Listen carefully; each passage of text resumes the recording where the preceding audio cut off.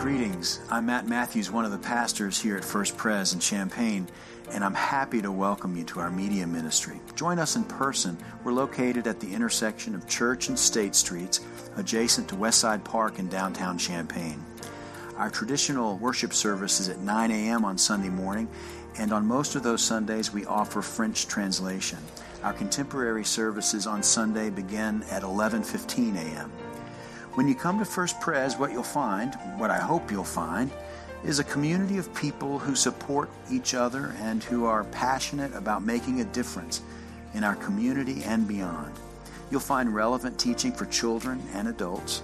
We have at least a dozen Bible studies in small groups, including pickleball. That's right, pickleball.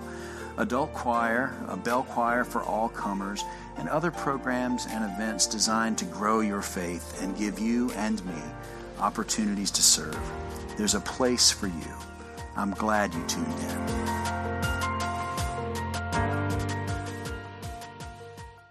Our scripture this morning comes from really quite a familiar passage when on the first Monday after the first Sunday that we canceled worship for the temporary inconvenience of a thing we were coming to know as COVID.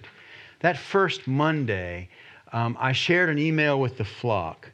And in that email was this passage of Scripture, because I thought it was necessary to hear such words of encouragement in such a scary time. Who knows that I would send hundreds and hundreds of daily emails to you, and who knows that the church building would be closed for almost a year. On that first Monday, we had no idea. But we knew that we needed to be comforted. And these are, among all the words of Scripture, very good ones to select, to pull out, and to use as holy comfort.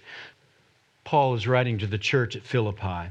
Rejoice in the Lord always. Again, I will say rejoice. Let your gentleness be made known to everyone. The Lord is near. Do not worry about anything, but in everything by prayer and supplication with thanksgiving, let your requests be made known to God.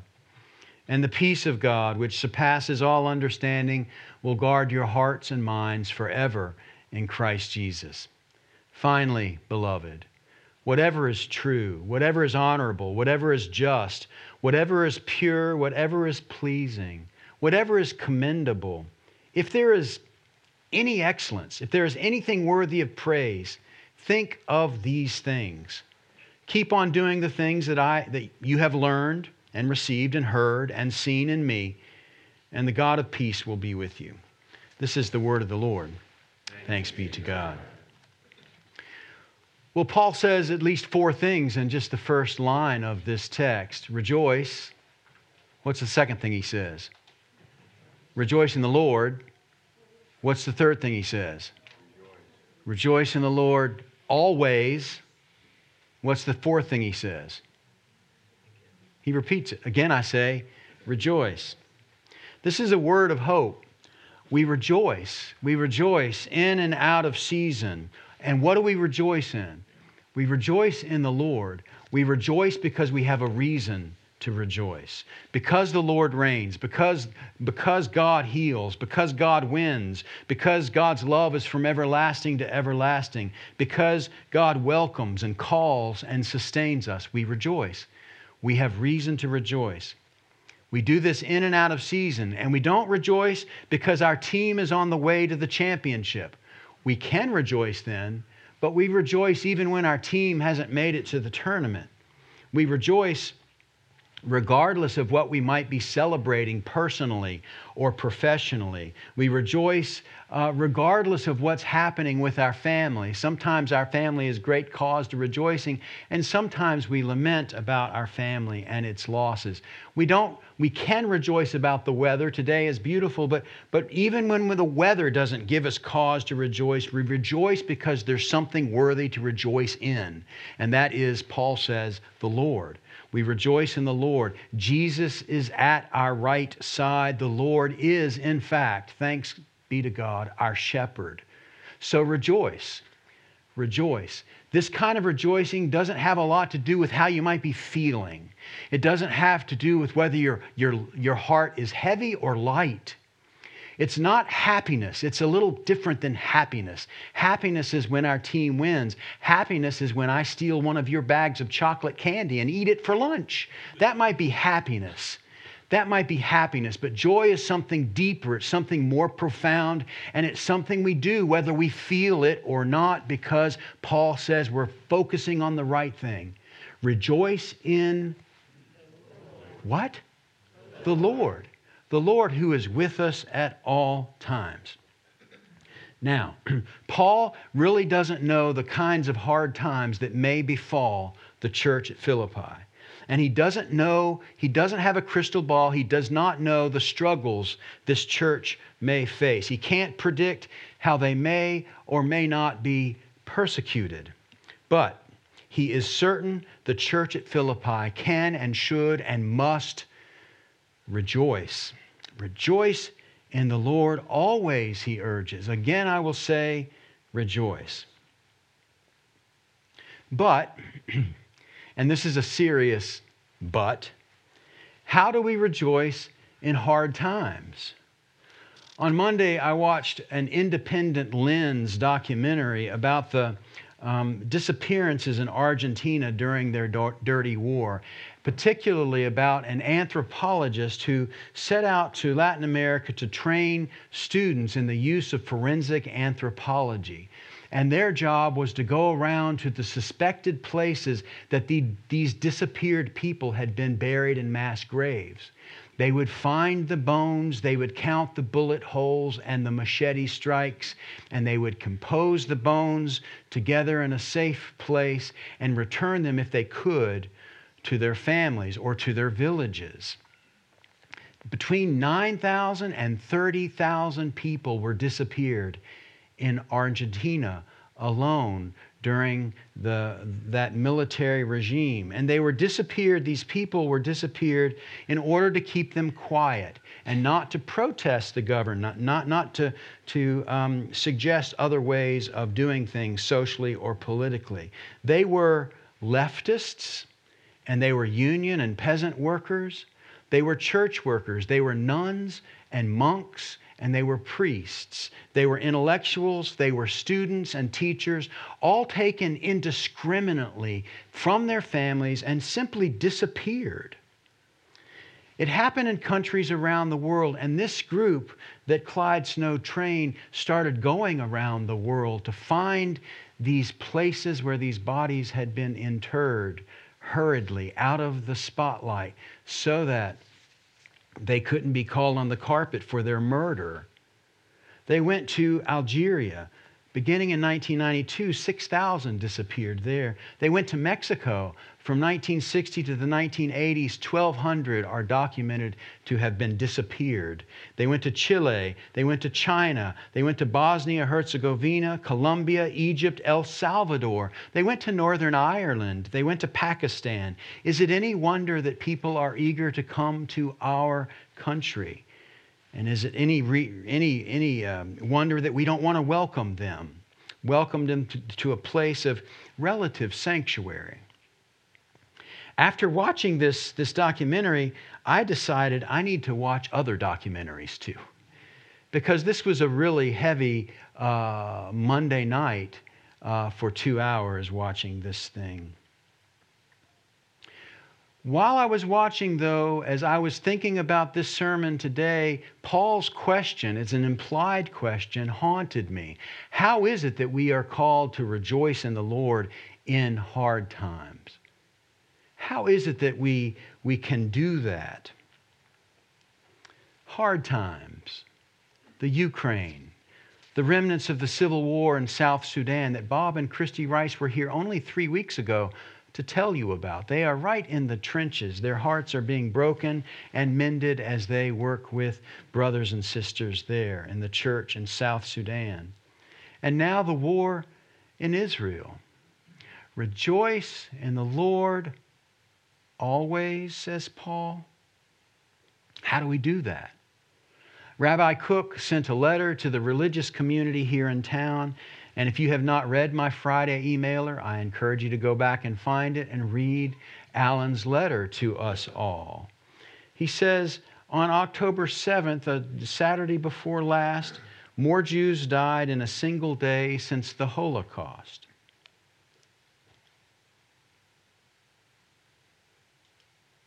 This is after the war we said such things would never happen again. Rabbi Cook's letter to the religious community suggests that we reach out, that we pay attention and we reach out to the world. And he says, if you have Jewish friends, give them a call. I would add to that, if you have Palestinian friends, give them a call, drop them a note. If you have Muslim friends, call them up. If you have Jewish friends, reach out. Christian friends, Middle Eastern friends. Rejoice in the Lord always, Paul says. Paul was not tone deaf. He understood that the world is filled with grace and beauty and the awe of creation and the beauty of human relationships. But he also knew that the world was filled with discord and difficulty.